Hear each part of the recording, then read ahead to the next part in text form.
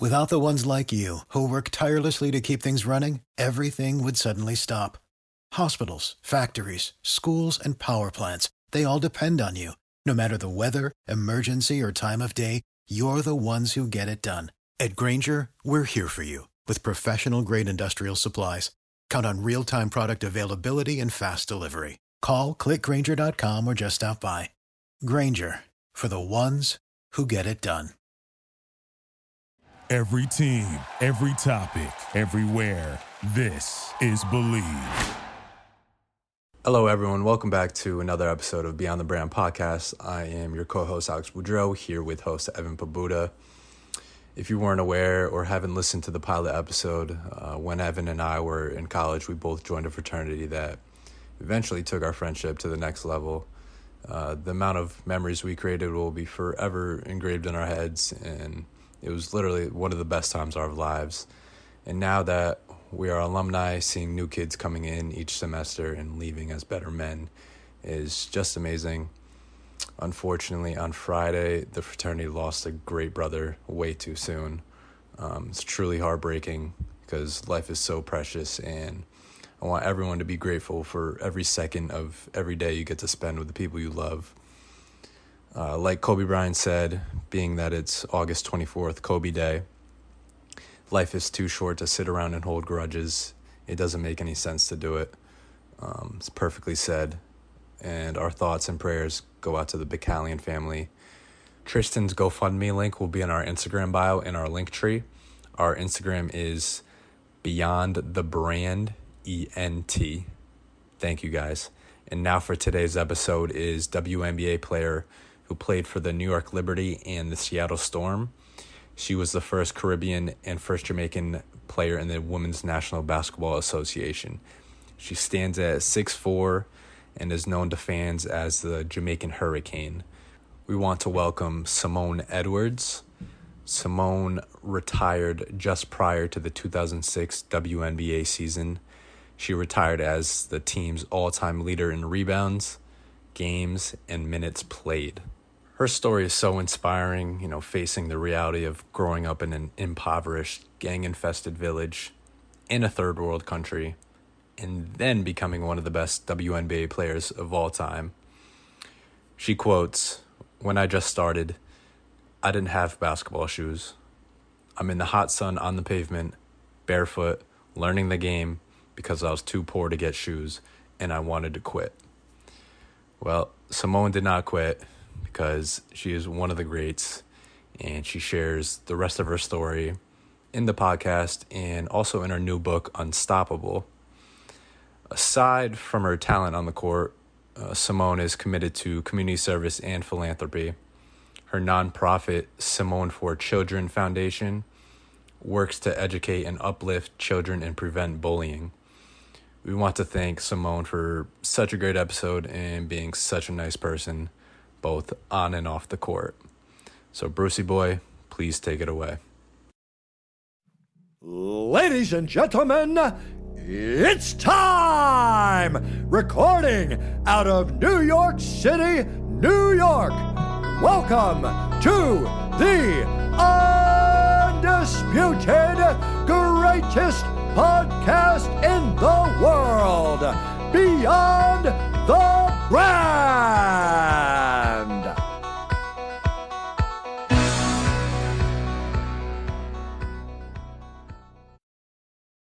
Simone, welcome to the show. Glad to have you on. My pleasure. Thanks for having me. Of course. So Simone, as I mentioned before, we started recording. We're just going to kind of run through your career, run through your upbringing, and then we're going to go into some of the cool stuff you've been doing off the court afterwards. So to start it off, why don't you tell us about your upbringing in Kingston, Jamaica? Run us through that and how you got into basketball over there and all that good stuff. Okay. I was a track star most of my life. Mm-hmm. So going into my senior year in high school, I went to a track competition, and I never lost a race before, and so I came third, and I was like, I'm going in my senior year, and now I've lost the race. Nobody's going to want me, for scholarship. growing up in poverty and all, that was the way out. I wanted a scholarship. And so I was really down leaving the stadium that evening, and then two coaches called me over. One was a local basketball coach, Keith Daly, and one was Gary Hudson. He died a few years ago, but he was coaching Oklahoma University at the time. So they called me over, and I was like, these two guys, I've seen Keith Daly before, but, I just went on over. And they said, you know what, you're tall, you can run. Why don't you practice the game for a year of basketball, and we give you a scholarship. Wow. So, and how old were you? I was 16. 16. So you never before 16 you never picked up a basketball before? No, I didn't know the game actually. Wow. There was no basketball in high school, not boys or girls. I just never seen the game. And then at this point, it was like, okay. Yeah. You kidding me? Mm-hmm. So I looked at them and like, what is basketball? And right. They were explaining it to me and stuff. And the local coach said, if you come starting tomorrow, Saturday, we can, go over it. I'll teach you all the basics. Have a year to learn, and the way to get a scholarship. And I was like, okay, cool. We'll give up that. It was like out of nowhere. Thought I was going to get a scholarship. So the next morning, I went. I actually ran to the stadium. It was like 2 hours because, again, I was poor. Didn't have any basketball shoes, so I was bare feet. So I went there, outside course. It was hot, and I was late, and he decided to punish me because my pride couldn't tell him that I was too poor. I didn't want to take, to get the bus. At the time, I didn't want to bother my mom. And, practicing bare feet wasn't a problem. I wasn't worried about that part. I didn't have a basketball shoes, obviously. Yeah. And I didn't have a running shoes. So, I was just... I just showed up, and he punished me 2 bricks in my hand, tell me to go up and down the court doing slides. And, that was the start of it. Eventually, you made your way over to the States, right? You went to a junior college. How did you end up over there, Seminole State College? Because the university, like I said, Coach Gary Hudson, he decided that, you know what? Since I'm just learning the game for a year in Oklahoma University, such a big university, he didn't want to overwhelm me, so he said, you'll send me to Seminole Junior College in Oklahoma, and I'll spend 1 year at the junior college to get some more experience, to feel out everything, and then transfer over to the University of Oklahoma. But it so happened, Coach Walk came down from Seminole, and he came to check me out, and the thing is that at that time, they picked me within that year, going in, further along in the year when I start, joining a little club team to get more practice and all of that. Right. Then they picked me on the national team because I was such a athletic kid. I was grabbing all the rebounds. I'm still raw, but they didn't play me at all. When he came to see me, he didn't see me play at all. So they didn't play me. I was the last kid. They're the youngest one and didn't get any playing time. So I thought my life is over now. Wow. He didn't see me play. He's not going to want me. But, after, I apologized to him and said, I'm so sorry you came here, didn't see me. And he told me that, the fact that, my warm-up alone showed him how good an athlete I was. I was just laying up over the rim. I was, I could go above the rim as if it was nothing at the time. Right. So he was just impressed with just my warm-up. That's why they always say, whatever you do, go hard at it because you never know who's watching. Yeah. So, and he signed me to Seminole Junior College. Gotcha. So that's how I ended up there. So you said you get above the rim. Were you dunking when you went over there? Oh, yeah. I could dunk, but I couldn't grip the ball. So I could dunk anything I could hold. Gotcha. I could easily just stay under the rim and jump above the rim with a tennis ball or my shoes. I used to do with shoes, but I could not grip a basketball. So that was my issue. I dunked only when I got to the University of Iowa for the media. I remember being interviewed, and they said, Deshaun, I took 2-step with the ball and you go right in. That was the only time, but I've never tried. And that was only my regret in my sport career is that I didn't learn the two-handed dunk or learn how to grip the ball, because I could easily, anybody who see pictures of me or see me play knows it was easy for me to get above the rim. But I was just, again, scared that I'll miss the dunk because I couldn't grip the ball, and I didn't learn the two-handed dunk. Right. Gotcha. How hard was it, adjusting to Oklahoma? I mean, coming from Jamaica. Oh my gosh. Must have been like a it was huge terrible. cultural Again, change. You think about you're a poor kid, so you didn't have much money, and your parents can't afford this any money, and you're leaving from a warm climate, hot climate, to cold, and So that was and apart from that, you're looking at a tropical climate where there are a lot of fruit trees and everything. If you're hungry and you're poor, you walk down the street, there's mango tree or different trees that I could pick. But up there are no trees I could pick from. So that was the first thing that concerned me. I came out and I'm looking for trees. And then I started looking for rocks, because that's what I fight with. If somebody messes with me, there's no rocks to throw, no rocks on the side of the road. Those two things were already just would throw me off in terms of like, how am I going to adjust to this? And then all the stores were far away. And even though I do a lot of walking in Jamaica and everything, even that, it was just hard to get to Walmart, which was the biggest store in Seminole, and it was just it was really hard. I'm not even gonna lie, it was really hard. Did they provide any housing for you? Yes, I had. I was the dorm. Everything was covered, which was great. The dorm room were across from the campus. I had a roommate then, and the cafeteria was there, and you could just walk across. But the problem is the cafeteria was closed on the weekend. Yeah. And I didn't have, like I said, I came up with a little money, and that's just for so many different, things. So I couldn't go and just say I'm gonna go maximum ticket to McDonald's and spend my money like that.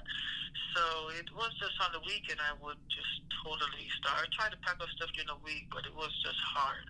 I know I was poor growing up, but I was never hungry like that. I always had food. Mm-hmm. So it was really hard for me. And I didn't have any friends, know anybody there like that. So it just become really difficult.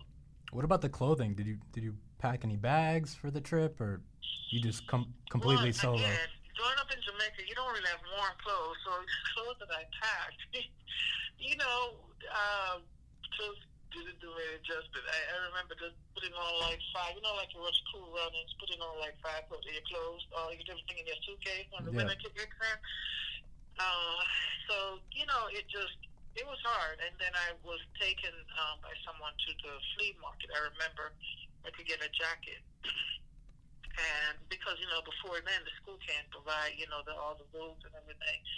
So, you have to wait until everything kicked in for you to get your basketball shoes. It was my first basketball shoe. It was so awesome. And my jacket, sports jacket. But it wasn't easy with the warm clothes at all, because I had all summer clothes, and so it was really hard adjusting to that weather.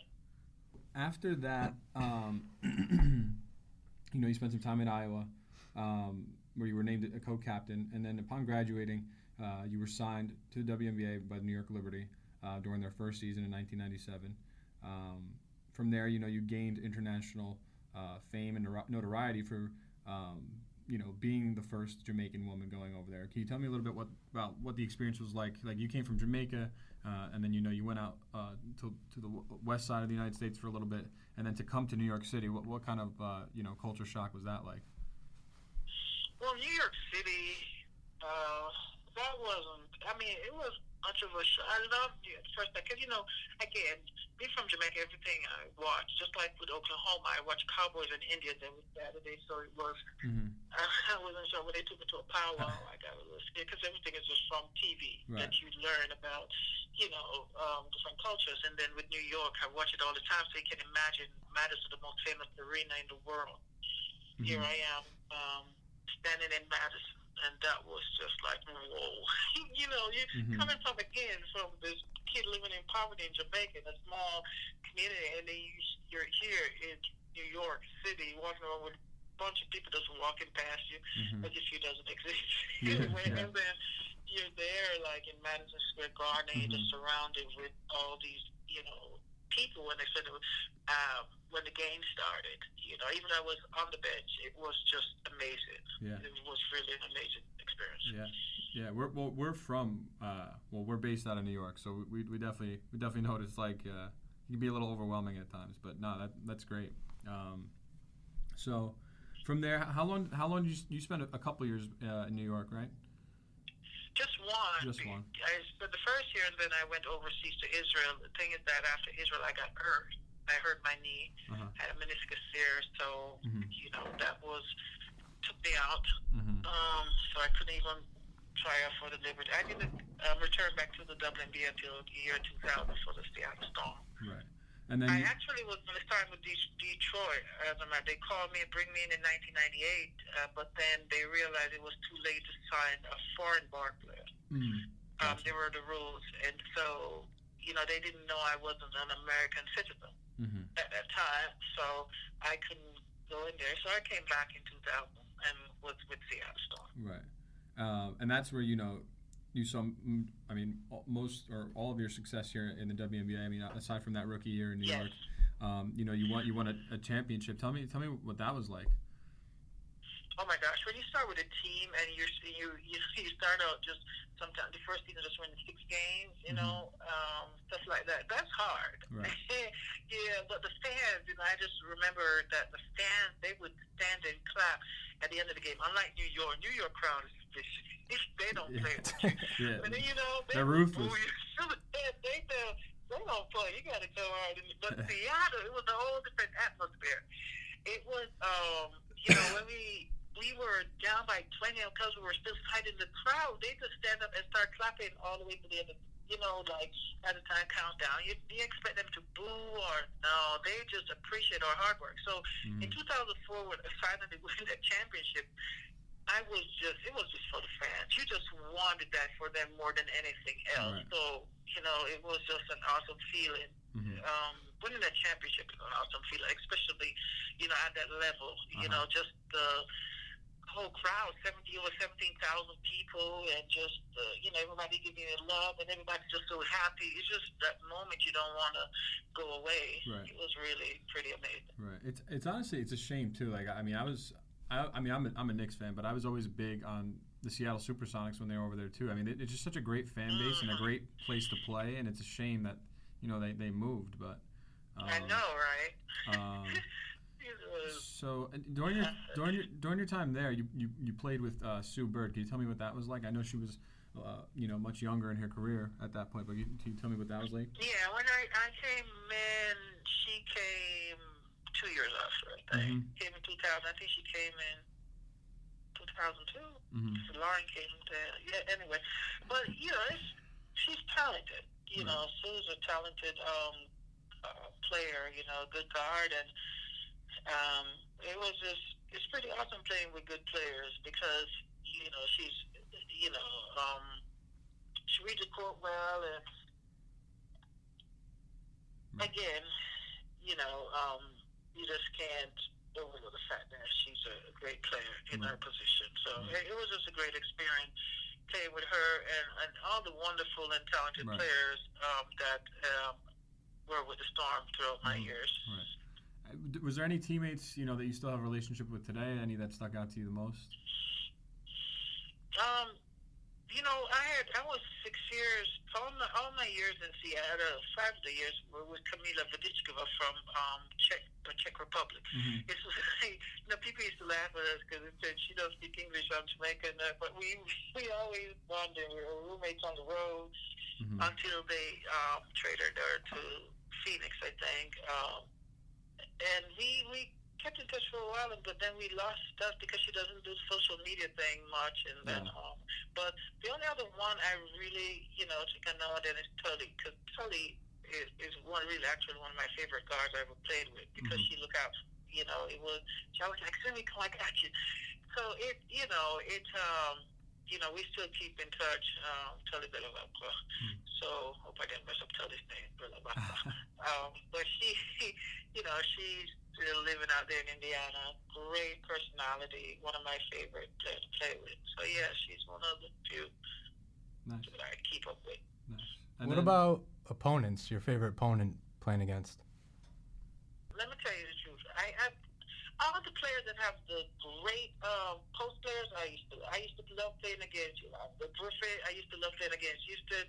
Tina. With Tina, I used to love playing against Adelaide, especially with Lisa. I love playing against all the team with these really good post players because I'm the one who gets to guard them. Right. And it just makes me better. You know, it's just like when I was in Seminole. I had most of my points against the best teams. You know, I just love the competition. It just they just push you, you know, to go hard. And so, yeah, it's just all the great post players that played in the league that I get to play against. I really just, there was nobody that stand out that I'd be like, this one, there are just a few that I have the utmost respect for because of their level of play. Yeah. I mean, you came into the WNBA at like a time when all those people, like you mentioned a couple, but like it was a good time in the WNBA. I mean, you had a lot of people now who are looked back as legends, you know, just like you are. I mean, but like Lisa Leslie and all those, like you mentioned, it's cool the era that you kind of came into. Yeah, it's pretty awesome, especially the first year. You know, it's so different because that first year, I guess everybody was so excited. People were just, you know, I was one of the rookie on the team, the young ones coming in, and you have teams like Teresa Witherspoon, Kit Hampton. These are the ones who've been playing overseas for a while, and they just embrace you, you know, and it was just so much love and respect. You know, nowadays you have some of these younger players coming in because they are automatically stars from college and stuff, so the attitude is not as good. You know, it just, I don't know. I'm used to, like, respecting the coach. Sometimes I'm used to the way they talk with the coach, and it's just so different now with these younger stars. That's why I really appreciate the era that I played in. It's just that, you know, the money's better now. Right. Yeah. It was better. Yeah. So I was going to get into that a little later with you, but since you brought it up, I mean, it's completely. I mean, it's better now, like you said, but it's completely unfair. I mean, in my opinion, the pay difference between men and women. I wanted to get your take on it because that's such a hot debated topic now. Come on, think about it. I mean, I think the last player on the guys' team in the NBA that's just a practice player, all his salary cover whole female team back then. Well, actually, you know, it was that bad. Yeah. Players that you wouldn't know, you know, you don't know because you just dress out, you know, you just practice. And so, you know, I remember just being in Seattle, and I went for the Sonics. I guess that year they were about to leave, and you know, I watched the guys come in and with different cars, and just you're looking at the salary, man. You're like, oh my gosh, it's like it was just so terrible. You couldn't even believe that it would be that bad. You know, the difference. It's like you can't even.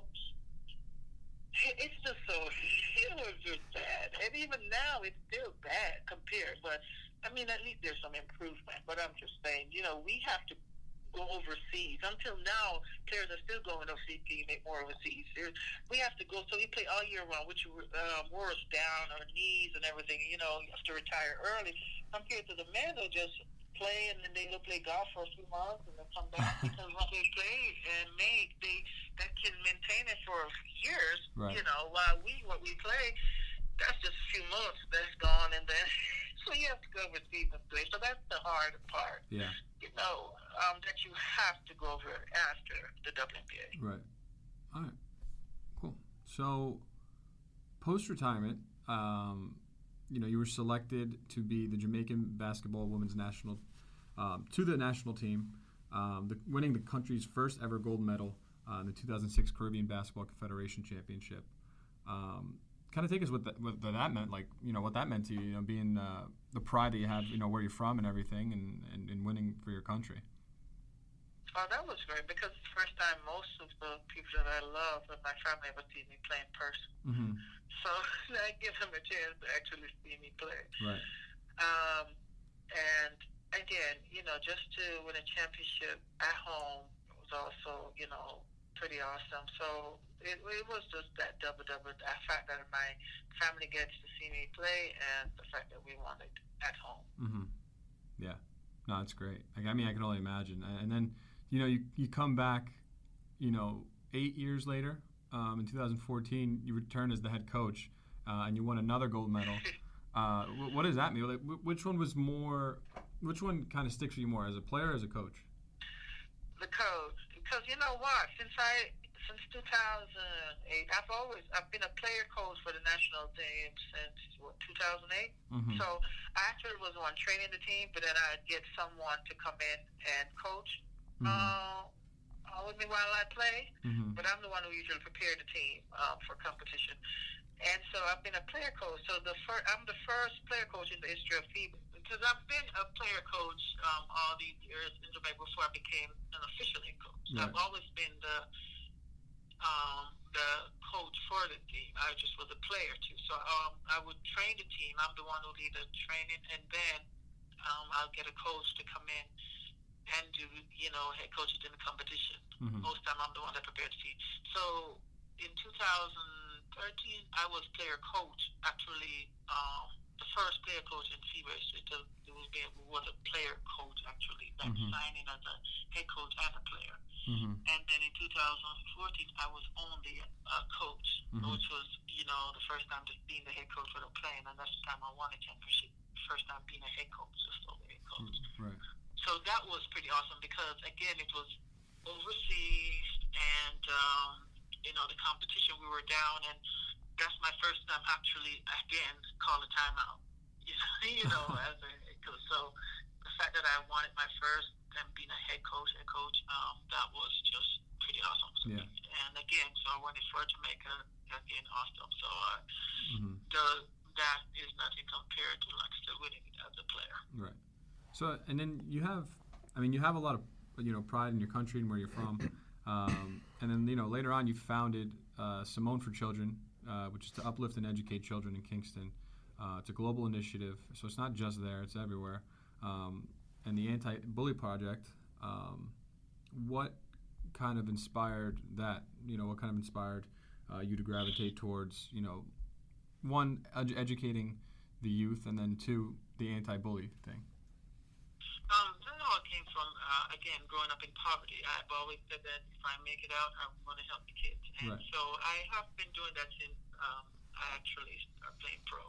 I just made it official, registered, I think, in 2002. But since I've been with the Storm, before that, I have been supporting, I just didn't register. I've been supporting sending kids to school, helping with school fees and all of that. I just made it official in 2002. Right.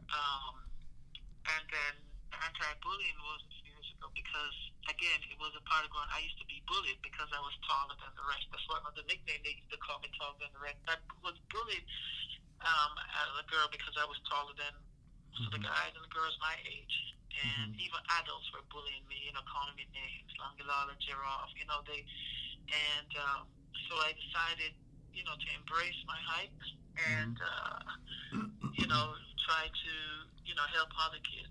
Yeah. And then again, when you look at all these kids committing suicide, these are babies. Look at it, babies. These kids are so young. You wonder how they even know how to commit suicide just because people are bullying them. So I just thought, any way I can help build kids' self-esteem, and I will. If I can save a child by building their self-esteem, then that's one child saved. So that's what I continue to do. Yeah, that's amazing. So you said you were bullied. What would your advice be to kids now, who are dealing with it and they kind of feel like there's no way or no help out of it? Like, how did you deal with it? You said you kind of took on that mentality where it was like, I'm just going to own that I'm tall, right? And then you kind of ran with it and you made the most of it. What advice would you give to kids today? You know what I used to use, and it's so funny because I guess most of us would know. They say after saying, stick a stone and break your bone, but words can harm you. Yeah. My dad used to say that. From a very early age. And I remember my mom, I was walking and I was kind of approaching, and she'd say, stand straight, be proud of your height. If not, you're going to let somebody these strangers that don't know you, even when ruin your life because of their words. You mentioned you learned to play basketball barefoot on hot pavement, right? Yes. What thoughts kept you pushing during that time? The fact that I was living in poverty and I wanted to get out of it and help my mom. I'm just saying, there was no other. We can't afford college. I didn't want to just end up like some of the other girls. I think there was more for me. I've always had a big dream, but that there's more for me. And my mom worked so hard, was living with my mom and 3 brothers, and she just made sure we always had food. We did school, and so it was just one of those things that I couldn't let her down. And I could hear her sometimes crying at night, praying and crying because I know she fell short because I was wearing her shoes at one time and her feet bigger than mine. And so, I had to stuff into a tissue because she couldn't afford to buy my shoes for school. And so, things like that. And it was just, I couldn't quit. I was thinking about these things. I said, I can't stop if I let her down. And so I just used that to push me through. I couldn't quit, no matter how things get. And it did. Every place I go, there were obstacles. To get to the New York Olympics, there were obstacles. I had 2 ACL in college. I didn't get drafted. I had to go try out against 300 girls. I was one of the 2 that get picked up from the camp. All these stuff that were happening. It was like, I'm supposed to be great. That's what I tell myself. That's why my book is called Unstoppable. I just think that there's no way this happens and I'm not supposed to be great. That's how I tell myself. It worked. I mean, that's the mentality you have to have. Wait, you said you tore your ACL twice in college? Yeah, back to back. And it was like it's funny you say that. Alex tore his ACL like 8 times in college. So. Tore it twice. I could definitely relate to that. It's no, he's exaggerating. That is hard, the recovery, especially then, definitely, it was like 6 to 8 months recovery. So you had to, the whole season be out. Nobody wanted a broken player, so it was just really hard. I was like, oh my gosh, my scholarship is about to end, and I'm on a school permit. I'm going to go back to Jamaica with my bachelor and my AA, but I wanted more. That wasn't supposed to be it, so things just worked out, really. I was just blessed. Simone, we're winding down towards the end here, but I want to bring it up because you mentioned it, and we were going to get into it. This is the main thing, and I would assume this is probably, you've done a lot of great things since your career ended, but I would assume this is probably up there at the top, the memoir you wrote, Unstoppable. Tell us a little bit about that, what inspired you to write it. Tell us a little bit about the diverse writer's room, too. No, Unstoppable, again, it's the story of my life because I wanted to share it. I want kids, especially young kids. I mean, it can touch anyone at any age, but the younger kids, especially kids that feel like they're just trapped, in poverty or just trapped being poor, and that they just think that's it, because I'm poor, I'm not going to get any opportunities, or because I'm poor, I won't be able to do this. And you want them to see that it's just a temporary situation. It can just be a temporary situation, and I just, my stories talk about, again, growing up in poverty and then just all the obstacles I have to overcome to get to where I am. And it really was, especially for young girls back home, to have, I didn't have one, and especially ones who want to play basketball. I want to be that one for those girls coming out of Jamaica who wanted to play ball. Because, again, I didn't have someone that could punch and say, I want to be like her. Remember, I didn't know the game. So I wanted them to see that, hey, and the girls from my community that I grew up in, I wanted to say, oh, somebody made it out. Right. And there were a few people that I know now that, came out, they're writers, very brilliant, doing stuff, coming out of the community that I'm so proud. And I just want these kids to see that, again, their present circumstance does not dictate their future. I want them to be somebody that runs the situation so they know that they're not just stuck in it. Right. No, it's great, the inspiration, and you're doing a lot of giving back and inspiring kids. Obviously not just in Jamaica because you're doing it all over the world, but I think it's awesome and can keep on doing it because you're making a difference in a lot of people's lives. But you also we saw online that you were open to adapting your story into a movie. Have you heard any more on that? Is there any progress with that? Yeah. Well, I'm still waiting. It's in the producer hand that have done some very good documentaries, award-winning documentaries. And so it's just waiting to hear back. I'm keeping my finger crossed that it will have a breakthrough, because I need it. Yeah. There's so much to do, and I'm telling you, it's hard. I'm not playing anymore, so the funding is not easy. When I was playing, my mama just said, Simone, half my salary was going to the kids because I didn't need a car. I was just traveling with 2 suitcases, going back and forth from Europe to home. So I would use my money to take care of the kids because I said I didn't need anything. And then she was like, "Mom, you got something else." But now it's just much harder, and so need a lot of funding to continue doing what I do. So I'm just hoping that will be a break. That will open doors for me, hopefully, because I self-published, so it's just harder. Right. I'm hoping that the book will get some attention because profit go towards helping kids. That's just my life, So hopefully, I will hear some good news, and it will turn the movie, and I can do a lot more for the kids. Great, Simone. Our fingers are crossed for you. I think you're doing a lot of great things, and definitely keep on doing it. We really appreciate you having you on today. It's been great, and you're welcome to come on anytime. So hopefully, when you get that movie deal, we'll have you back on again, and we can talk about that. There we go. That's the case, but I truly appreciate you.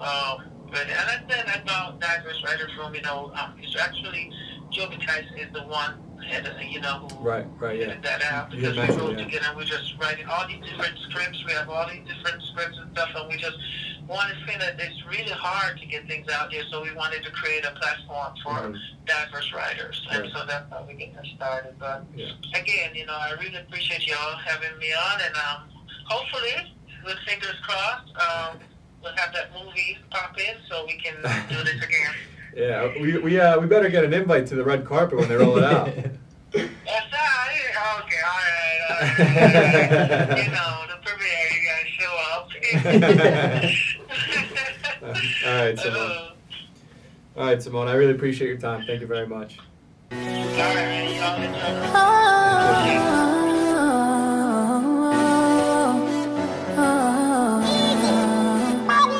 Like a clock on the wall, me I go stick to you. Will rise never fall, me I go stick to you. You're the greatest of all, no one else will ever do. Never ever felt this free before. The more I get of you, I want more. I've never ever been so secure than when your arms surround me, all around me.